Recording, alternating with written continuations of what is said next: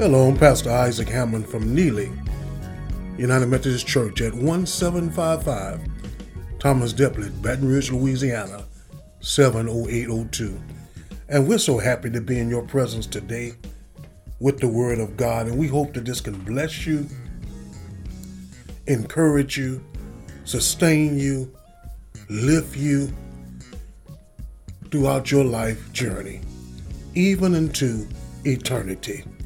There's a word for us today that can help us as we navigate through this life journey. And as we go through this life journey, we need to know who the enemy really is. So many things are going on in our world. Violence, hatred, bigotry, and all these things that are happening that we seem like we don't have any control over. And it's destroying the lives of the people. There's some things in your personal life that have attacked you and put you on the run, trying to pull you down, taking away your joy, taking away your peace, and have taken away your love and your hope. But we have to remember, like Ephesians 6 chapter says, we wrestle not against flesh and bone, but we wrestle with principalities and rulers of darkness. And in Revelation, the 12th chapter, starting with the 7th verse through the 10th verse, we get introduced to the evil one. And God gives him 6 characteristics of who he really is. Some call him Satan, some call him the devil, some call him the evil one, the deceiver, that great dragon, the serpent.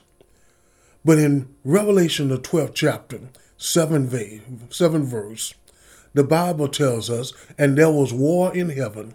Michael and his angels fought against the dragon, and the dragon fought and his angels, and prevailed not, neither was their place found any more in heaven. In verse 9, and the great dragon was cast out, that old serpent, called the devil and Satan, which deceived the whole world. He was cast out into the earth, and his angels were cast out with him. And I heard a loud voice saying in heaven, now is come salvation, and strength, and the kingdom of our God, and the power of his Christ. For the accuser of our brethren is cast down, which accused them before our God day and night. In that passage of scripture, these are the same words that Jesus said in the gospel when he sent his disciples out 2 by 2. He sent those 72 disciples out, and when they returned, he said, you haven't seen nothing. I saw Satan get cast out of heaven, and his tail grabbed 1/3 of the angelic host. In this passage of scripture in Revelation 12, starting with the 7th verse, we see that there was a war in heaven, and Michael, the archangel, fought with Lucifer and his angels. Lucifer angels, they're now demons now, and they have been cast down to earth. And they're always attacking us. They're always provoking us. They know the favor that we have with God, and they don't want God to love us. So they try everything they can to tear us away from the love of Jesus Christ. They try day and night to pull us into some sin, to pull us into a fleshly desire, to pull us into some addiction, to make us say things that's not befitting of God, to hate someone, to put stumbling blocks in somebody else's life. And in Revelation, the 12th chapter, 7th verse, it tells us that Michael fought with those angels, Lucifer, and the ones that will be cast down as demonic spirits. And he won in heaven. That's why we have a victory right now. When Jesus Christ died on the cross, he gave us victory over all demonic and all spiritual forces. And they prevail not in heaven, and neither was a place found for them anymore, according to verse 8, in heaven. So they are here on earth trying to rule and destroy God's paradise, God's creation. And the angel was cast out, verse 9. And then we see 6 characteristics of Satan. You need to know the enemy before you go off into battle. Before you go to war, you need to know what the enemy working with, who is the enemy, and where the enemy comes from. And then you can get a gain on where they're trying to go and their agenda. In verse number 9 of Revelation 12th chapter, it says that great dragon was cast out, the old serpent, called the devil and Satan, which deceived the whole world. See, the first definition of Satan is that great dragon. That great dragon that was kicked out of heaven. That's the political arena and the government forces now here on earth. Nations fighting against each other. That's that great dragon raging. Rulers of darkness. Agendas that we have to follow. That have come now accustomed to us. That we have to bow down to.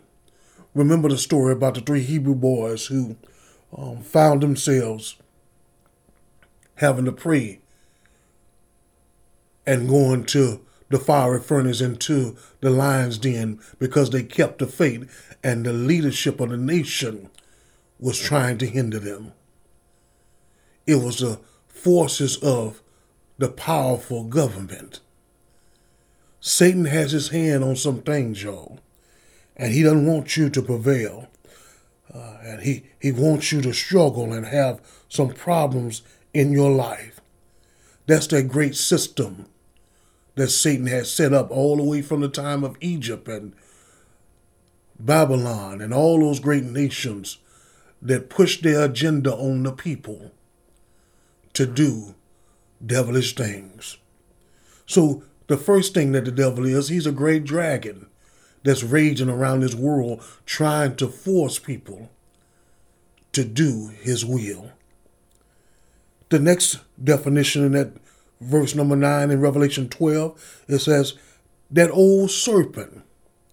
In Genesis, the 3rd chapter, 1st verse, we see that old serpent in the Garden of Eden. He's trying to tell Eve that God didn't tell her that she didn't have to eat of the fruit. He just doesn't want you to be like him, knowing the difference between good and evil. But go ahead and eat. That old serpent is still working the same tricks that he did back then. That's what the devil does. He wants you to believe that you can be more than what God wanted you to be. All you have to do is just tie forces with him, and he will take you places and be more like God. The third definition that's found in Revelation 12 chapter that defines Satan is that he's the devil. In 1 John 3rd chapter 8 verse, it says, the one who does what is sinful is of the devil, because the devil has been sinning from the beginning. Jesus says this. And he says the reason the Son of God appeared was to destroy the works of the devil.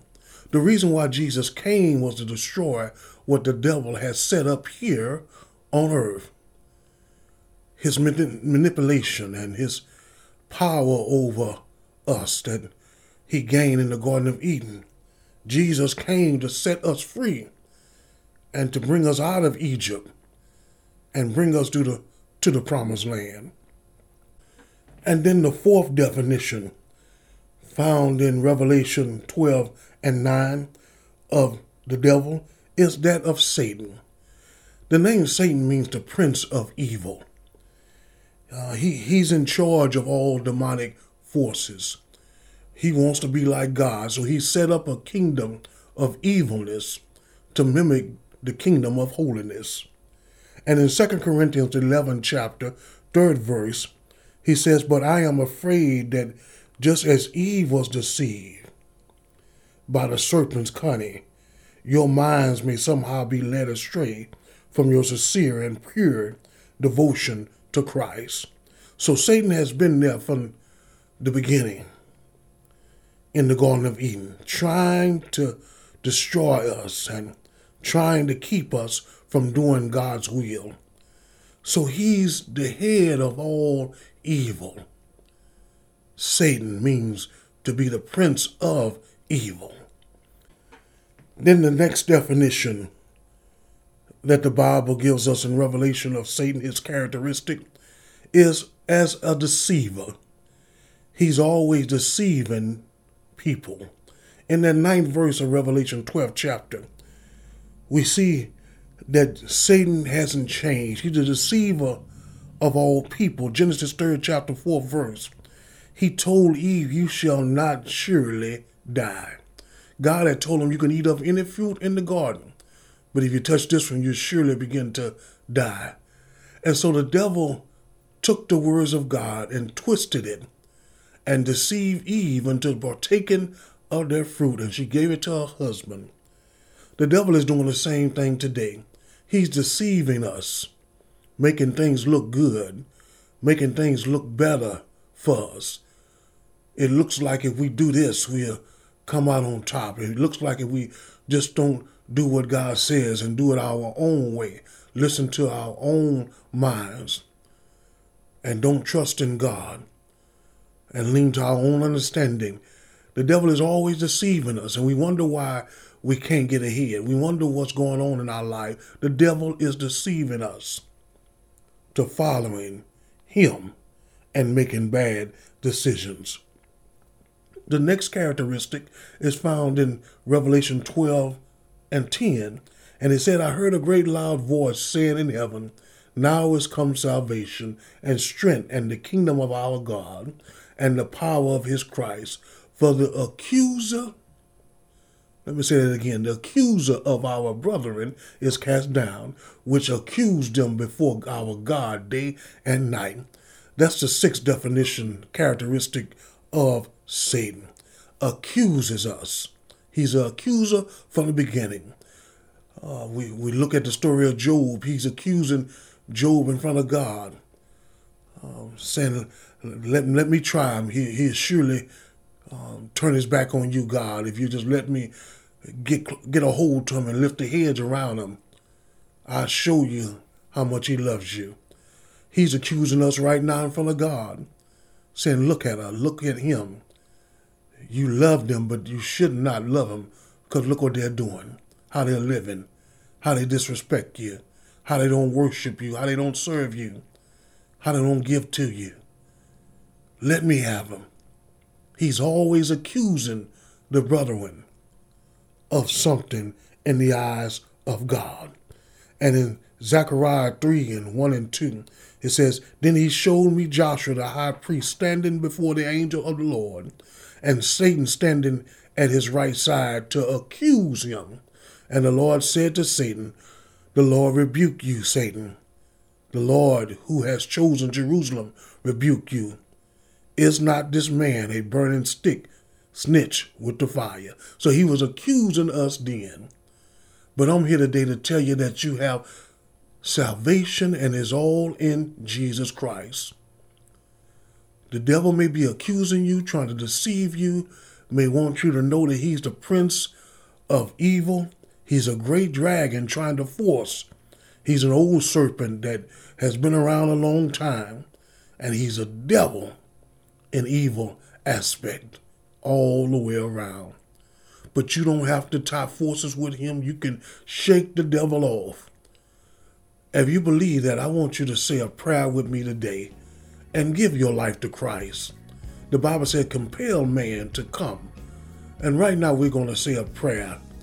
And whatever the devil is trying to plant in your life and do in your life, it shall not take root in the name of Jesus Christ. Let us pray.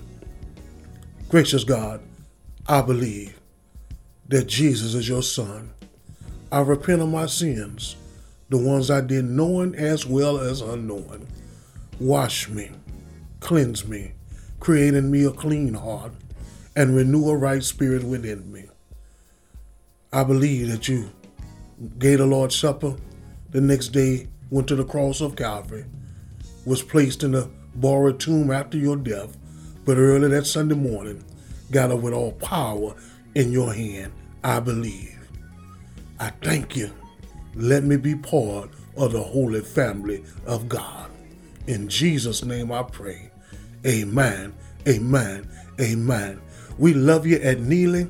Follow us on Facebook and YouTube under Neely Church Ministries. Be blessed. Stay encouraged. Keep a smile on your face, for that smile is blessing somebody along the way.